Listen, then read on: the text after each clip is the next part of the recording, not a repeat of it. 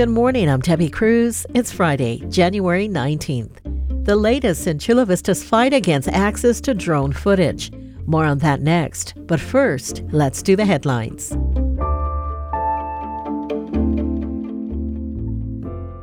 The County Department of Animal Services says overcrowding at its shelters has reached a critical stage. For the last year and a half, more dogs have been brought into animal shelters than are being reclaimed or adopted. Carl Smith is the Assistant Director of the Animal Services Department. We're operating right around 97-98% capacity on a daily basis. The department is asking the public to consider fostering or adopting. Their website is sddAC.com. There will be no coaster or Amtrak service this weekend between the Oceanside Transit Center and the Santa Fe Depot in downtown San Diego. The North County Transit District says the closures are for regular maintenance and infrastructure improvements along the coastal rail corridor. The rail line will reopen in time for morning commuters on Monday, but trains may be delayed up to 15 minutes on that day. We can expect cloudy skies and cooler weather today before more rain is headed our way this weekend. The National Weather Service says the rain will get stronger over the weekend and become even stronger early next week. Temperatures in the inland and coastal areas today will be in the low to mid-60s. In the mountains, it'll be a little cooler in the high 50s. And in the deserts, temps will be in the low 70s. From KPBS, you're listening to San Diego News Now. Stay with me for more of the local news you need.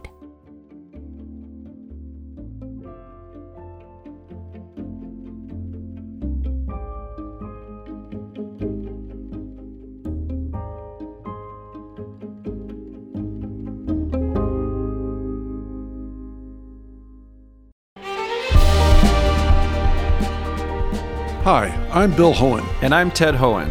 Over the past 50 years, our family has brought many world-class dealerships to Carlsbad, including Mercedes-Benz, Porsche, Audi, Honda, Acura, Jaguar, and Land Rover. That's right. This year we're celebrating 50 years in Carlsbad. So on behalf of the entire Hohen family, we want to thank San Diego. Throughout the years, we've taken tremendous pride in meeting and even exceeding our customers' automotive needs. We value the relationships with our clients and look forward to serving you for years to come. We invite you to visit one of the Hohen Carlsbad dealerships or hohenmotors.com.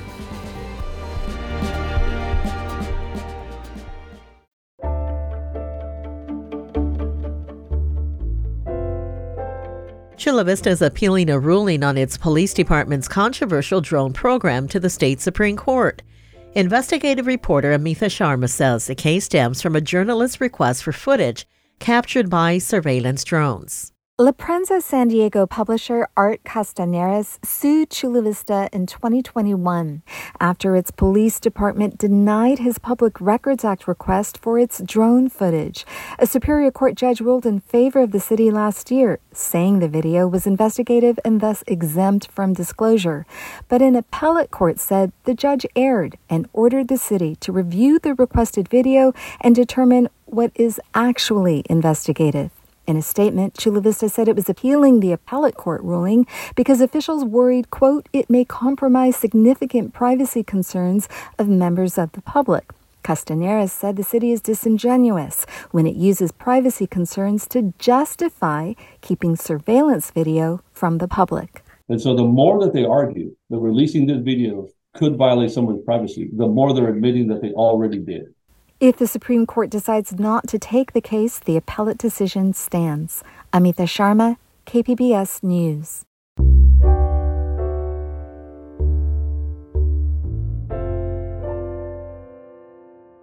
The city of San Diego says it now has the information it needs to make its streets better.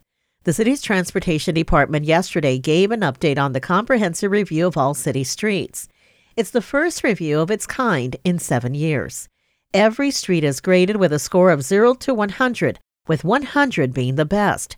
The city says the overall score is 63. Bethany Bezak is the director of the city's transportation department. In 2023, 250 miles of roadway were repaired and resurfaced, and more than 61,000 potholes were filled. That's a 94% increase over the previous year. There's a city website where you can look up any street and see its score. It's at streets.sandiego.gov. San Diego is a leader among cities that are updating their zoning laws to allow for more housing. But most of the new homes being built are studios and one-bedroom apartments. Families with children often have to look to the suburbs to find a 2- or 3-bedroom home they can afford. Metro reporter Andrew Bowen says there's a growing movement to make family-sized apartments easier to build with a simple change to the building code. Between this building and here will be a small courtyard that will become a shared courtyard for those who live here, as well as the 7 families in this unit here. David Pearson is showing me around the backyard of a house in San Diego's Grant Hill neighborhood. He's the architect on a small apartment building here that's set to break ground this summer. This project is a good example of what we do. It's keeping the home up front. It's adding 7 units in the back. Those units are going to be studios and 2 bedrooms. The 2 bedrooms will have a den/office space that could be used even for a nursery and in a flexible way. Designing buildings is complicated, and every inch counts. Pearson says he was able to incorporate these family-sized apartments by designing the project with only 1 staircase. He says so-called single-stair buildings offer architects more flexibility.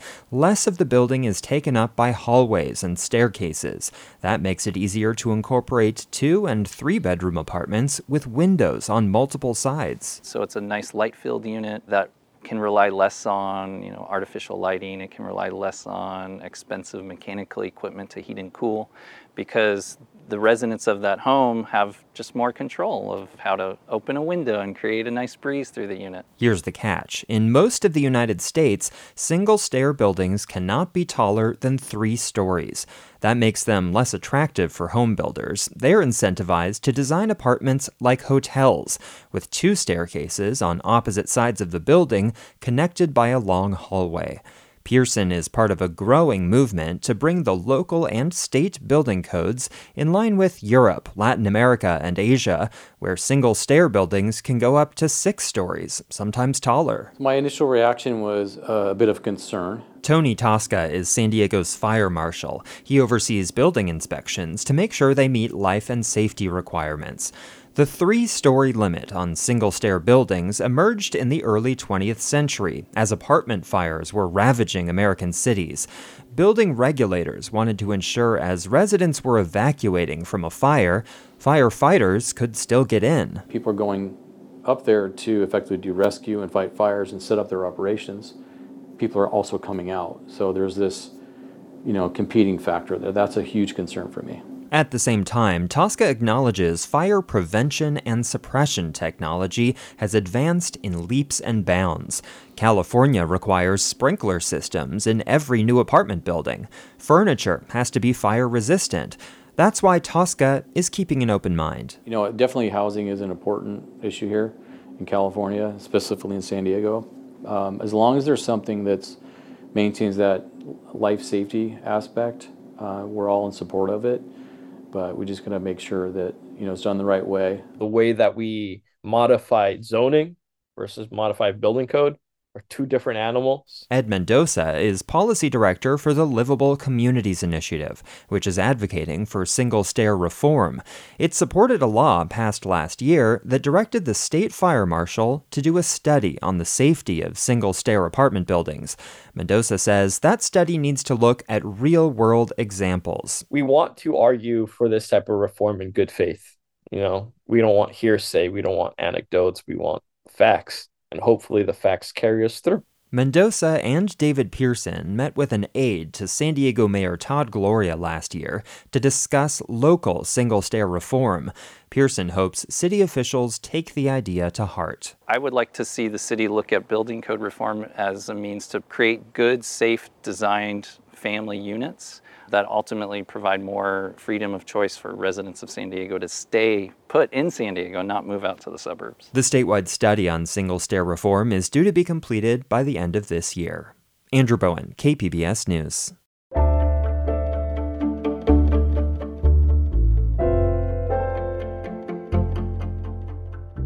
The Sweetwater Union High School District is taking voter registration directly to its students.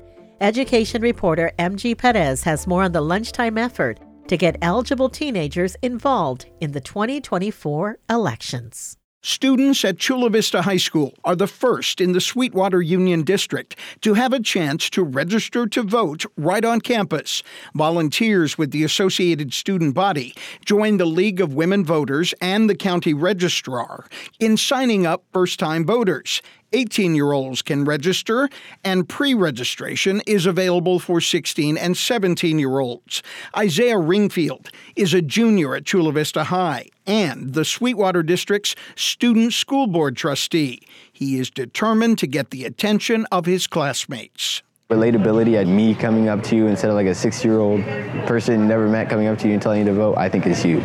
The lunchtime student voter registration campaign continues through early May, with events scheduled at each of the Sweetwater District High School campuses. MG Perez, KPBS News.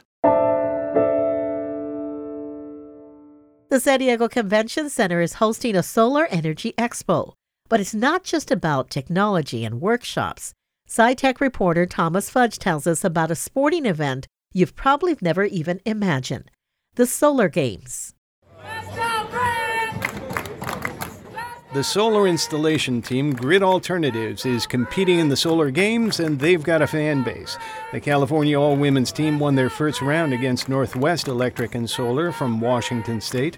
What are they doing? Well, they're putting something on a roof.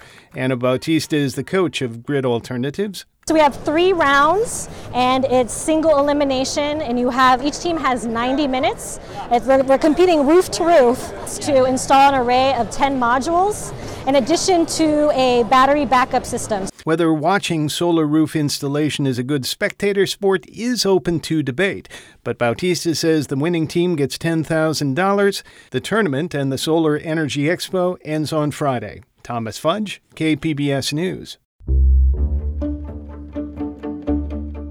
That's it for the podcast today. This podcast is produced by Emmeline Mohebi and edited by Brooke Ruth.